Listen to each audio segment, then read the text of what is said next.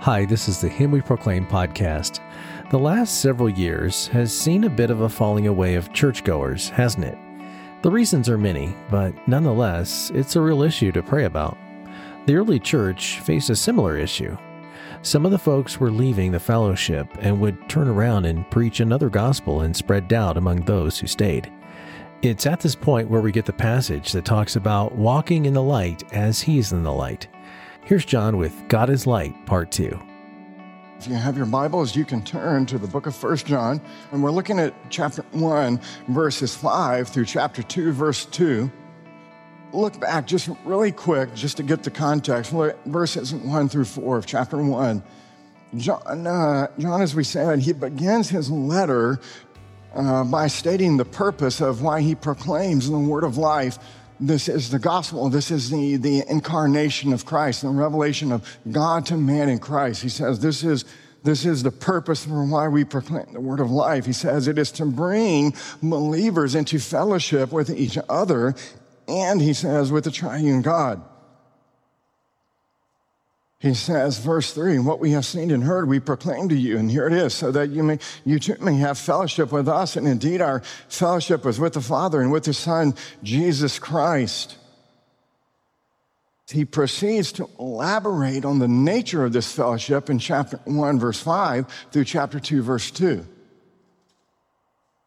And so John, as he's teaching on what this fellowship, the nature of this fellowship looks like, in chapter 1, verse 5, he introduces an important theme that he deals with in this letter, which is the topic of sin and how sin has great effect, negative effects on fellowship with God and with each other.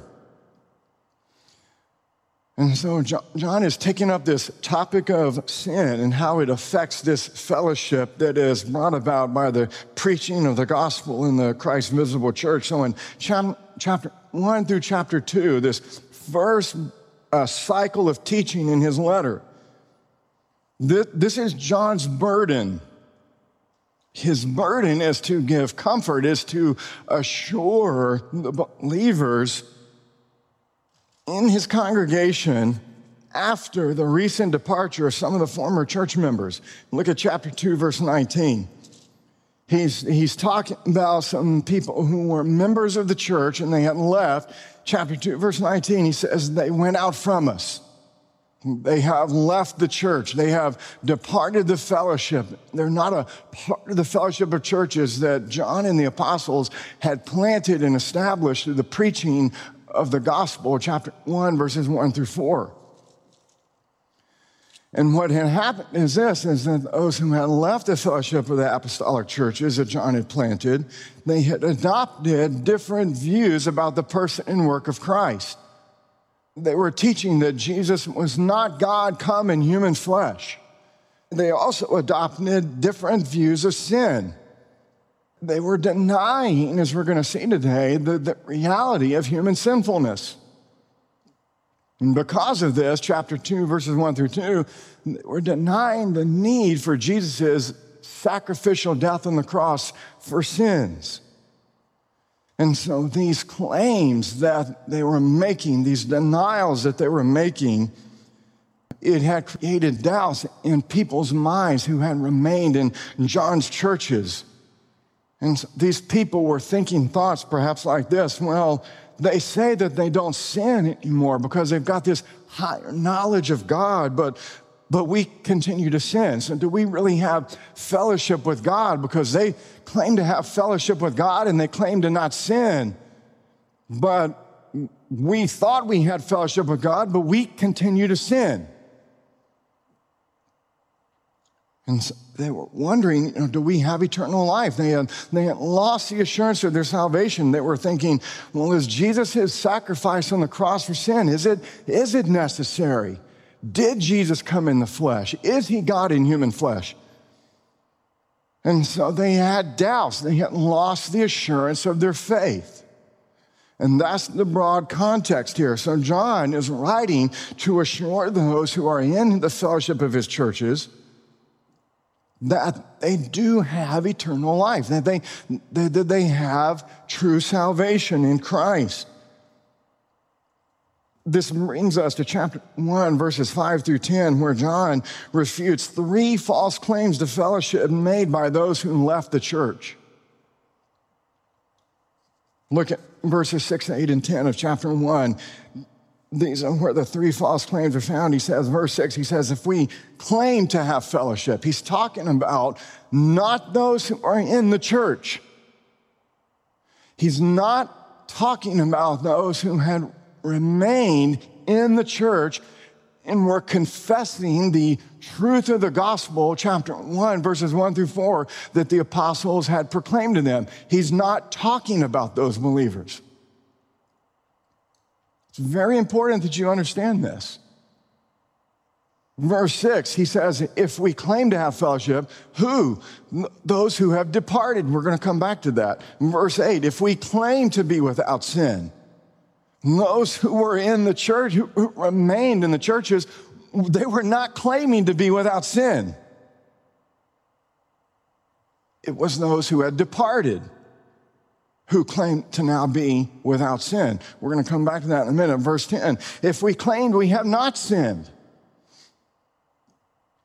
And so what John does is by refuting these 3 false claims of those who have left the church, John assures those who remained in the fellowship of the churches that they have fellowship with God, that they have salvation, that they have eternal life. Does everybody see this broad context here? If you don't get this broad context, you will not understand what John is doing to bring assurance to believers. Because this is the purpose this morning, not just for who John wrote to, but for you. To leave here with assurance, with rest, with comfort, with confidence. And John says, he says, at the end of this letter, he says, this is the confidence that we have in the day of judgment. So he wants you to have confidence. Look at the first claim. We just really quickly, we looked at this last time.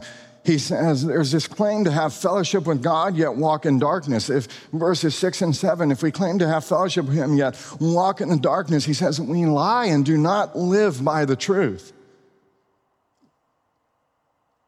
He says, but if we walk in the light as he isn't in the light, chapter 1, verse 5, God is light in him and there's no darkness at all. So he's just referring back to chapter 1, verse 5. If we walk in the light as he isn't in the light, we have fellowship with one another, and the blood of Jesus, his son, purifies us from all sin. And so first, John refutes the claim by those who departed the fellowship of the churches. They were saying, well, we have fellowship with God. He says, but you continue to walk in the darkness.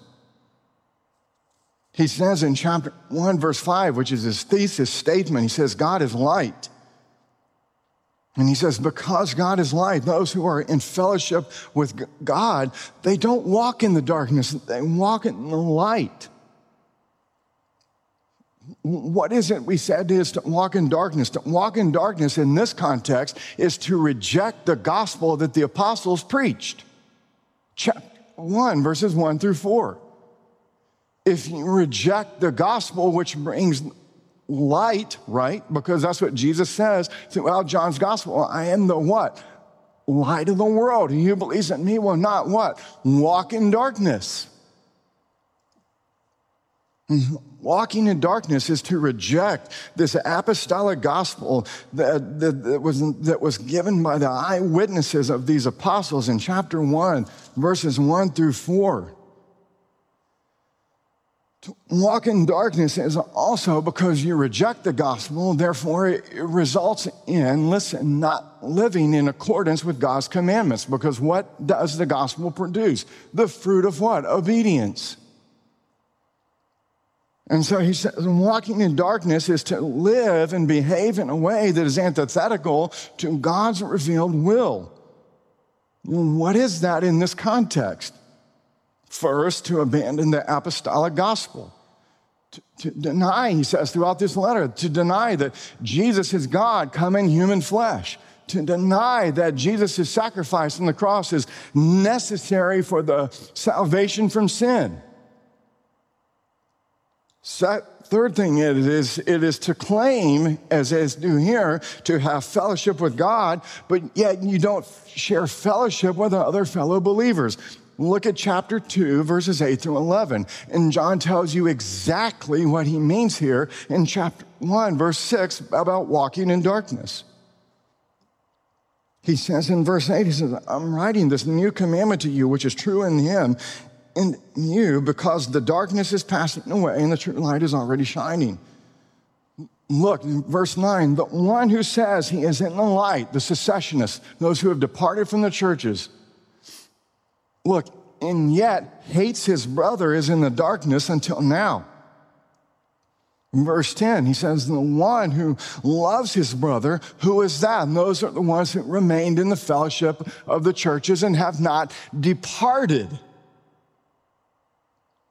He says, the one who loves his brother abides in the light, and there's no cause for stumbling in him. But one who hates his brother, those who depart from the fellowship of these apostolic churches that were planted and established and created through the preaching of the gospel, right?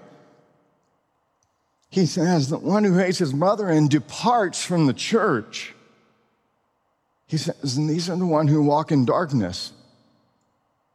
He says, and they're in the darkness because they're not illumined by the gospel, and they walk in darkness. And he says, and they don't know where they're going because the darkness has blinded their eyes, his eyes.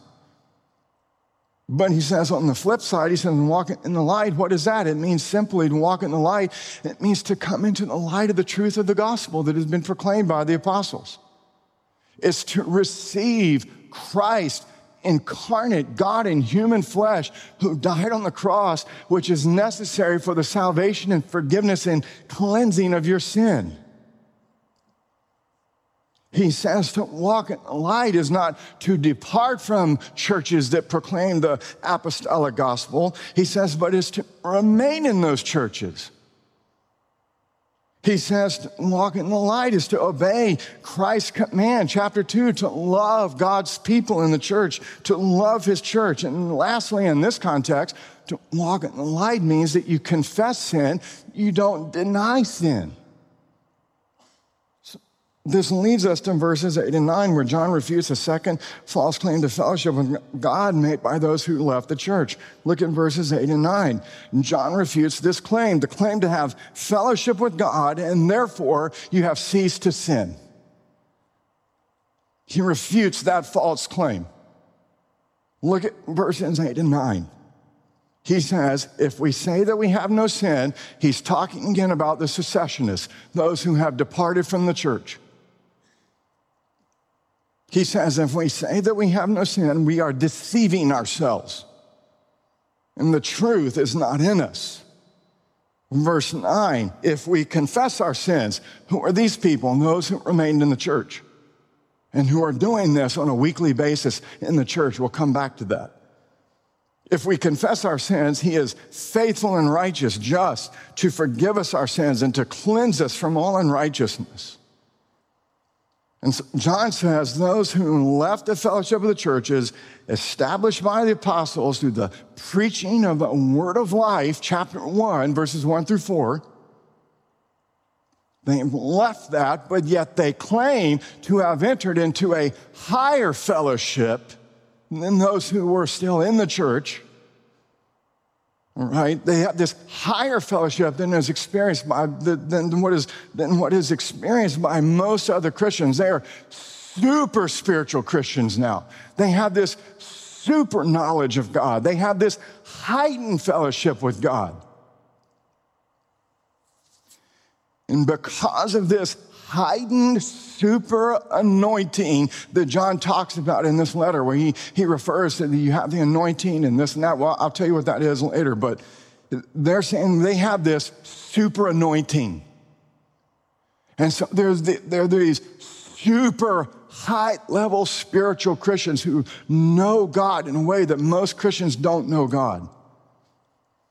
John says, as a result of that, they're no longer guilty of committing sins. They have come into a state of fellowship with God where they no longer commit sins. John refutes this false claim in this passage. He says to those who have departed, making this false claim, he says, if we say that we have no sin, we are, listen to this, we are deceiving ourselves and the truth is not in us. John says that those who claim to no longer sin are deceived and the truth is not in them. Look at the phrase in verse 8, chapter 1, verse 8. Look at the phrase at the end of verse 8. He says, the truth is not in us. Look at chapter 2, verse 4. He has a parallel phrase in chapter 2, verse 4. He says, the one who says, I have come to know him. He's talking about those who have left the fellowship, those who have departed. He is quoting a claim made by those who have departed and entered in this higher fellowship with God. He says, the one who says, I have come to know him and does not keep his commandments is a liar. And look at this, and the truth is not in him. He says it again. And so what John says is the person who claims to no longer commit sins deceives himself because he's lying to himself. Look at chapter 1, verse 6. John says the claim to have fellowship with God but walk in darkness, he says this makes a person a liar. Now look at chapter 1, verse 8. He says the claim to have fellowship with God and no longer commit sins involves lying to oneself. This deceived state is evidence, he says, that the truth is not in that person. Why? Because if you look carefully throughout the letter of 1 John, what does John understand by this truth that is in a believer? Truth, first of all, John says in this letter, is the apostolic proclamation of the word of life. It's the gospel. The truth of the message which they said they had heard with their ears, they had seen with their eyes, they had looked at and examined under a microscope, they had touched with their physical hands in the beginning as eyewitnesses and handed on to the readers. John says that's the truth that is in people that brings them into the light. In chapter 4, verse 6, and listen to what he says about this truth. He says this truth of the gospel is illuminated through the action of the Holy Spirit. Chapter 4, verse 6, John calls the Holy Spirit, quote, the Spirit of truth. And so he distinguishes in chapter 4, verse 6, the Spirit of truth from what he calls the spirit of error. What is a spirit of error in this letter? First, it's the denial of the incarnation of Christ. Second, it's the denial of the need for the atoning sacrifice of Jesus for your sins. Third, it's the claim that he's refuting here to no longer commit sins if you're in fellowship with God. That's the spirit of error. That's not the truth that the Holy Spirit illuminates in a person who is truly in fellowship with God. John insists that those who are truly in fellowship with God, who receive the apostolic proclamation of the gospel by faith, come into the light. They're not deceived. They're not in the darkness. Their minds have been opened, illuminated. It's like sitting in a dark room and you can't sit your hand in front of your face and all of a sudden light comes on and you go, wow, I never saw that before. And you're like, exactly.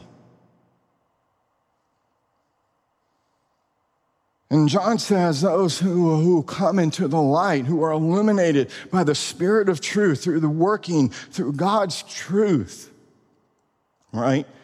They begin to live out the implications of the gospel. What are the implications of the gospel in this context that John is talking about? He says you don't deny sin if you're in fellowship with God, if you have been illuminated by the truth of God's word through his gospel and awakened by this Holy Spirit who's working inside of you. You don't deny that you cease to sin. You acknowledge that that's what you do all the time. You see, because the Holy Spirit working through the truth brings the believer into the light where he or she is no longer deceived. but can see clearly for the first time. The Holy Spirit of truth illuminates, does not conceal sin. He reveals sin. John in his gospel, in John chapter 16, verse 8, Jesus says, listen to what he says, and he, when he comes, the Holy Spirit will convict the world concerning sin and righteousness in judgment. John says, when the truth is in you, you don't deny your sin. You don't claim to have ceased to sin. You don't claim to be no longer guilty of committing sins. When the Spirit of truth is in you, when the truth is in us, the Holy Spirit's work is to convict, it is to lay bare, it is to illuminate and shed light on the fact that you have sin. It's to awaken in us a consciousness of guilt, to awaken in us an awareness of our constant sin. And listen carefully. I'm going to get to the good part because you're thinking, golly, that's just so heavy. No. That truth is for your comfort. You cannot have assurance of salvation if you think you cease to sin. Why? Because you don't bring your need to Christ to have it forgiven and cleansed, which brings us to verses 8 and 9. John says there is a double fruit of God's response to people who confess their sins, who are walking in the light. They have forgiveness and cleansing. John says the person who is truly in fellowship with God does not deny that he or she commits sin. Rather, they confess that they sin because the truth is in them. The Holy Spirit of truth is working in them. Confession of sin is the result of walking in the light. It is the result of having the truth in us. And John says in verse 9, now this is very important to get. You don't see this in the English, but in verse 9 he says, those who are in fellowship with God constantly acknowledge they sin. Because the verb tense is show us that this is a constant, continual practice of those who are in fellowship with God. They acknowledge, they're cognizant, they're aware, they have self-awareness, they're not deceived. Yes, I sin. And John says there's this double fruit that comes from God as a response to those who are in this state of walking in the light and going, gosh, I acknowledge, I confess. That's just, confession is just acknowledgement. Yes, I see it. And so what's the remedy? And where's the comfort? Here it is. John says, God forgives and he cleanses. First, John says God forgives our sins. If you claim that you're without sin, you can't receive forgiveness. In his grace, God forgives us from every sin we commit in thought, word, and deed every single day. 24/7, 365, forgives it all. In chapter 1, verse 7, look what John says. He says, the forgiveness of our sins is possible because of the blood of Jesus. What is the blood of Jesus? That's a way of speaking about his substitutionary atonement, his death on the cross for our sins. Because Christ shed his blood for us on the cross, our sins can be forgiven. Listen carefully. Stop referring to yourself as a debtor to God. You're not a debtor. Listen carefully. We were debtors to God's law, but we're no longer in debt to his law. Why? Because Christ paid our debt by his death on the cross and graciously canceled all our debt.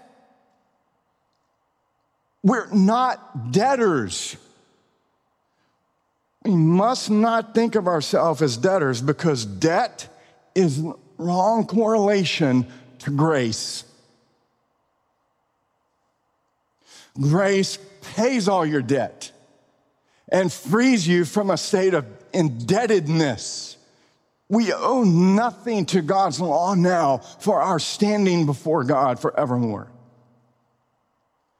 When God forgives our sin, he no longer remembers them. He does not bring them to his mind. He does not hold our sins in thought, word, and deed against us evermore for Christ's sake. Listen to question and answer 56 in the Heidelberg Catechism. And I read this often because I find great comfort in it. What do you believe concerning the forgiveness of sins, as it's referring to the Apostles' Creed? I believe in the forgiveness of sins. What do you believe about that? Listen to this answer, that God, because of Christ's satisfaction, you see, because of Christ's satisfaction, debt satisfied, God's law, penalty, everything satisfied. That because of Christ's satisfaction, God will no longer remember my sins. Listen to this, nor my sinful nature against which I have to struggle all my life. Who has been struggling this past week against your sinful nature? Every hand goes up or else you're a false believer, right? You've departed the fellowship, John says. We all struggle against our sinful nature every single day of our life. And God, because of Christ's satisfaction, doesn't hold that against us. Why? Because he graciously imputes to me the righteousness of Christ so that I may never come into condemnation. That's the first benefit. Second, John says that God cleanses us from all unrighteousness. In his grace, God purifies us from all, not some, but all unrighteousness that we commit in thought, word, and deed. Every person in here is guilty of having committed some kind of sin that just made you feel polluted and defiled and dirty before God. And because you felt dirty, because you felt defiled, because you felt unclean and polluted, you're just thinking, oh my goodness, what is wrong with me? And your conscience is just exploding with guilt. The blood of Jesus cleanses you from all that. God cleanses us from all unrighteousness, everything. We have echoes of Eden where Adam and Eve incurred guilt and defilement before God when they broke the covenant of works. As a result, this perfect fellowship that they had, that they experienced with God and with each other was destroyed. And they hid before God in their guilt and their shame and their defilement and their pollution before God. When we sin, John says, we not just incur guilt, but we also incur defilement, and we feel filthy, we feel dirty, polluted. Both guilt and defilement prevent fellowship with God and each other. Because God is light, chapter 1, verse 5. Because God is light, because God is holy and he's the source of all truth. John says he cannot have fellowship with darkness. He cannot have fellowship with those who are in their guilt and in their defilement. But in his grace, God, for Christ's sake, removes our guilt, removes our defilement, which prevents fellowship with God and prevents fellowship with each other. We see this removal of guilt and this removal of defilement in David's confession of sin in Psalm 51. Listen to this confession. This is the confession of a true believer walking in fellowship, walking in the light. Have mercy upon me, O God, according to your loving kindness, according to the multitude of your tender mercies. Blot out my transgressions. And listen, here's the defilement. Wash me thoroughly from my iniquity and cleanse me from my sin. I acknowledge my transgressions. I confess them. My sin is always before me. Behold, I was brought forth in iniquity, and in sin my mother conceived me. Purge me with hyssop, and I shall be clean. Wash me, and I shall be whiter than snow. Hide your face from my sins and blot out all my iniquities. Create in me a clean heart, O God, and renew a steadfast spirit within me, a spirit that doesn't want to go back again, but continue pressing forward. Now, here's the question. How can we have assurance that God is actually going to forgive and cleanse, and that he actually does these things for us on a daily, constant, consistent basis? John tells you in chapter 1, verse 9. Look at chapter 1, verse 9.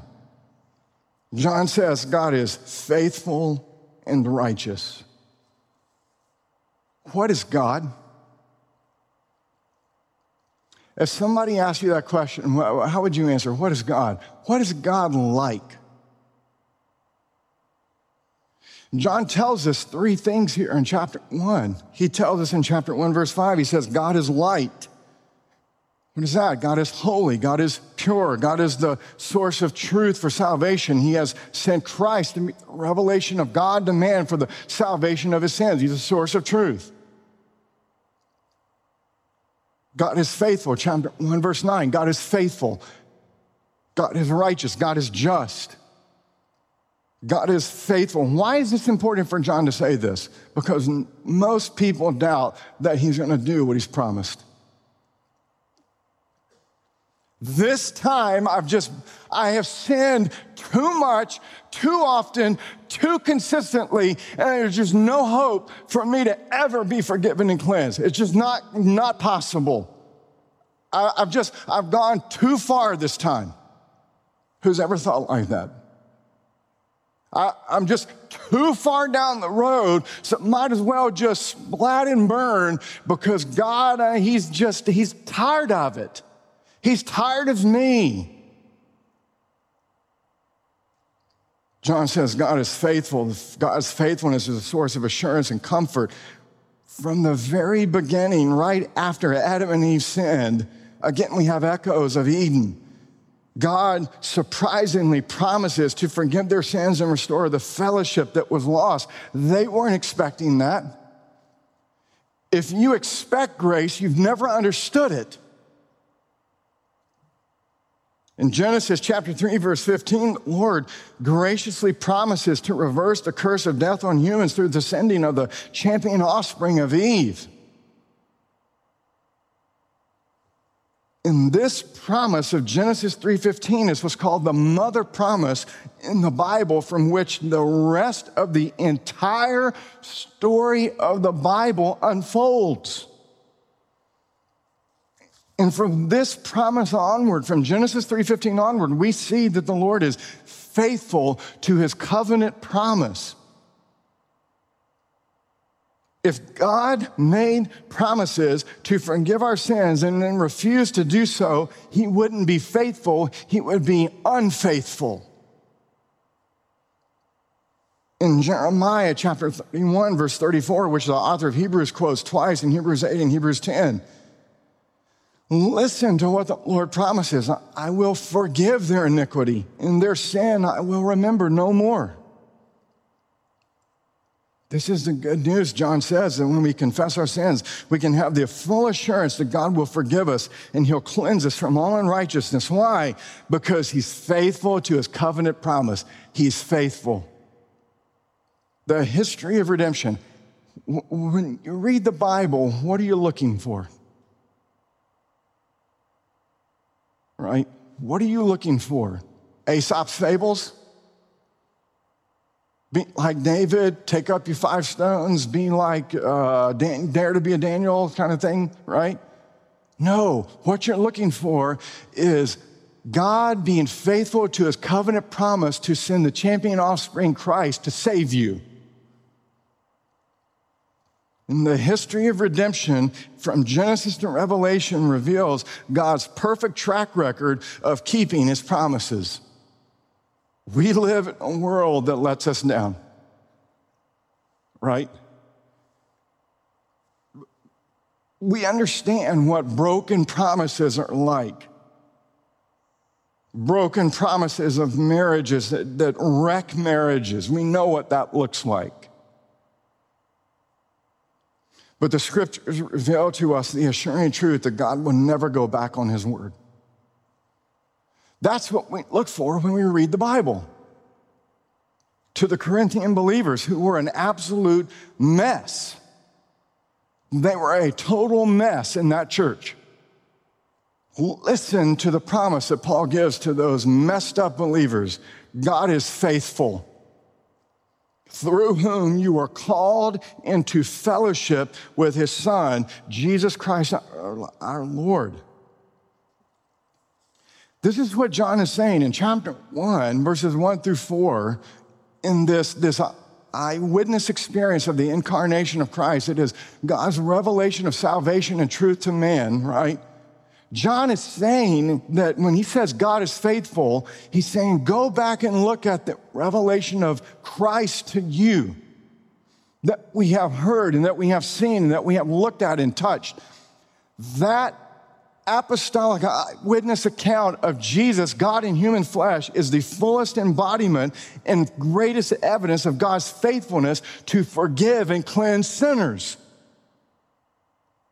John says the gospel directs the eyes of our faith to the promise-making God who keeps his promises to forgive our sins, to cleanse us from our sins, to take us to be his covenant people in fellowship with him, in fellowship with one another. And the Holy Spirit of truth that abides in us directs our faith to all of this, where Paul says in 2 Corinthians 1:20, for all of God's promises are yes in him. God is faithful. Second, he says God is just. He's dealing with this problem. How can God be said to be just and a righteous judge when he forgives the guilty? Paul answers this question very clear in Romans 3:20 through 28, but John does it here too. Look at 1 John chapter 2, verse 2. John understands God to be just and righteous in forgiving those who confess their sins. Why? Because he says he sent his Son to be the propitiation for our sins. Look at chapter 1 verses, chapter 4, verse 10. He says, listen carefully, and this is love. Not that we love God, but that he loved us and sent his Son to be the propitiation for our sins. This is great comfort for those who sin because this is an expression of God's love, the Father's love for us. Because of the Father's love for us, he sent his Son to be the propitiation for our sins. And if you doubt the Father's love for you, John says, look to Jesus, who was a propitiation on the cross for you, and there you see the Father's love for you. The Father didn't send the Son to be a propitiation so that the Father could love you. The Father loved you, therefore he sent his Son to be the propitiation for your sins. And John says God acts righteously when he forgives sin. He's just to purify you when you sin because Christ has satisfied justice for you. He is the propitiation for you. Justice satisfied. And all of this, John says, is because the Father loves you. And this is love. Not that we have loved God. We haven't kept the great commandment. We haven't loved God and our neighbor perfectly ever. But that he loved us. And how did he demonstrate it? He sent his Son to be the propitiation for our sins. Justice satisfied. He's just, he's faithful, he's loving, he's light. Welcome to the gospel, John says. And there's so much more to say. Let me just say this. This good news frees us to confess our sins rather than conceal them. If God is not faithful, if he's not just, if he's not loving, if he's not gracious, if he's not light, I'm hiding. I'm going to hide, just like Adam and Eve. But we're free to confess our sins, not deny them, because God has reconciled us to himself by Christ's sacrifice, because he forgives our guilt, because he cleanses us from our defilement, because he makes us holy, makes us pure, makes us righteous to stand before him, we're free to confess all our sin. We don't have to run and hide, because he's not our judge. He's our Father. 1 John chapter 3, see how great a love the Father has bestowed on us, that we should be called children of God. So we got to wrap this up. As we reflect this morning on this great text, this is the ironic truth. And this ironic truth assures our hearts. It's comfort. John says that this false claim by the secessionists, we no longer sin, we're in fellowship with God, we've come into this higher fellowship. This is the ironic truth. John says those who are in fellowship with God, those who actually walk in the light, as God is in the light, they don't deny their sin, they actually freely admit it. The person who claims to no longer sin and be free of sin, the ironic thing is they're not walking in the light. They're not in fellowship with God. This should bring great comfort to our consciences and joy to our hearts, because it can be an overwhelming thing to constantly see your sin, can't it? We know what that feels like, but that's not where we stay, because we go on to the absolution. That's where we live, in that. Note also, John doesn't say that confession of sins is what places us in fellowship with God. Do you know how many people read this and say, well, if we do this, then God will do this, and if we don't do that, then God will do this? This is not a covenant of works that John's talking about. If you confess, then he'll do this. It's not what he's saying. It's not a covenant of works. Because he's already told us how we come into fellowship with God in chapter 1, verses 1 through 4, through the preaching of the gospel, through faith in Christ. John is saying that this is the consequence. Confession of sin is just the natural consequence of those who are already in fellowship with God. Do you see the difference? Those who by faith trust Christ, the consequence is their lives will be characterized by an honest and ongoing confession and acknowledgement of sin. They don't deny their sins. And listen to this and be comforted by this. Your sinning is not an impediment to your fellowship with God or each other, provided that you're confessing it, right? Because the only one who has impeded fellowship with God and each other are the ones who deny that they can no longer sin,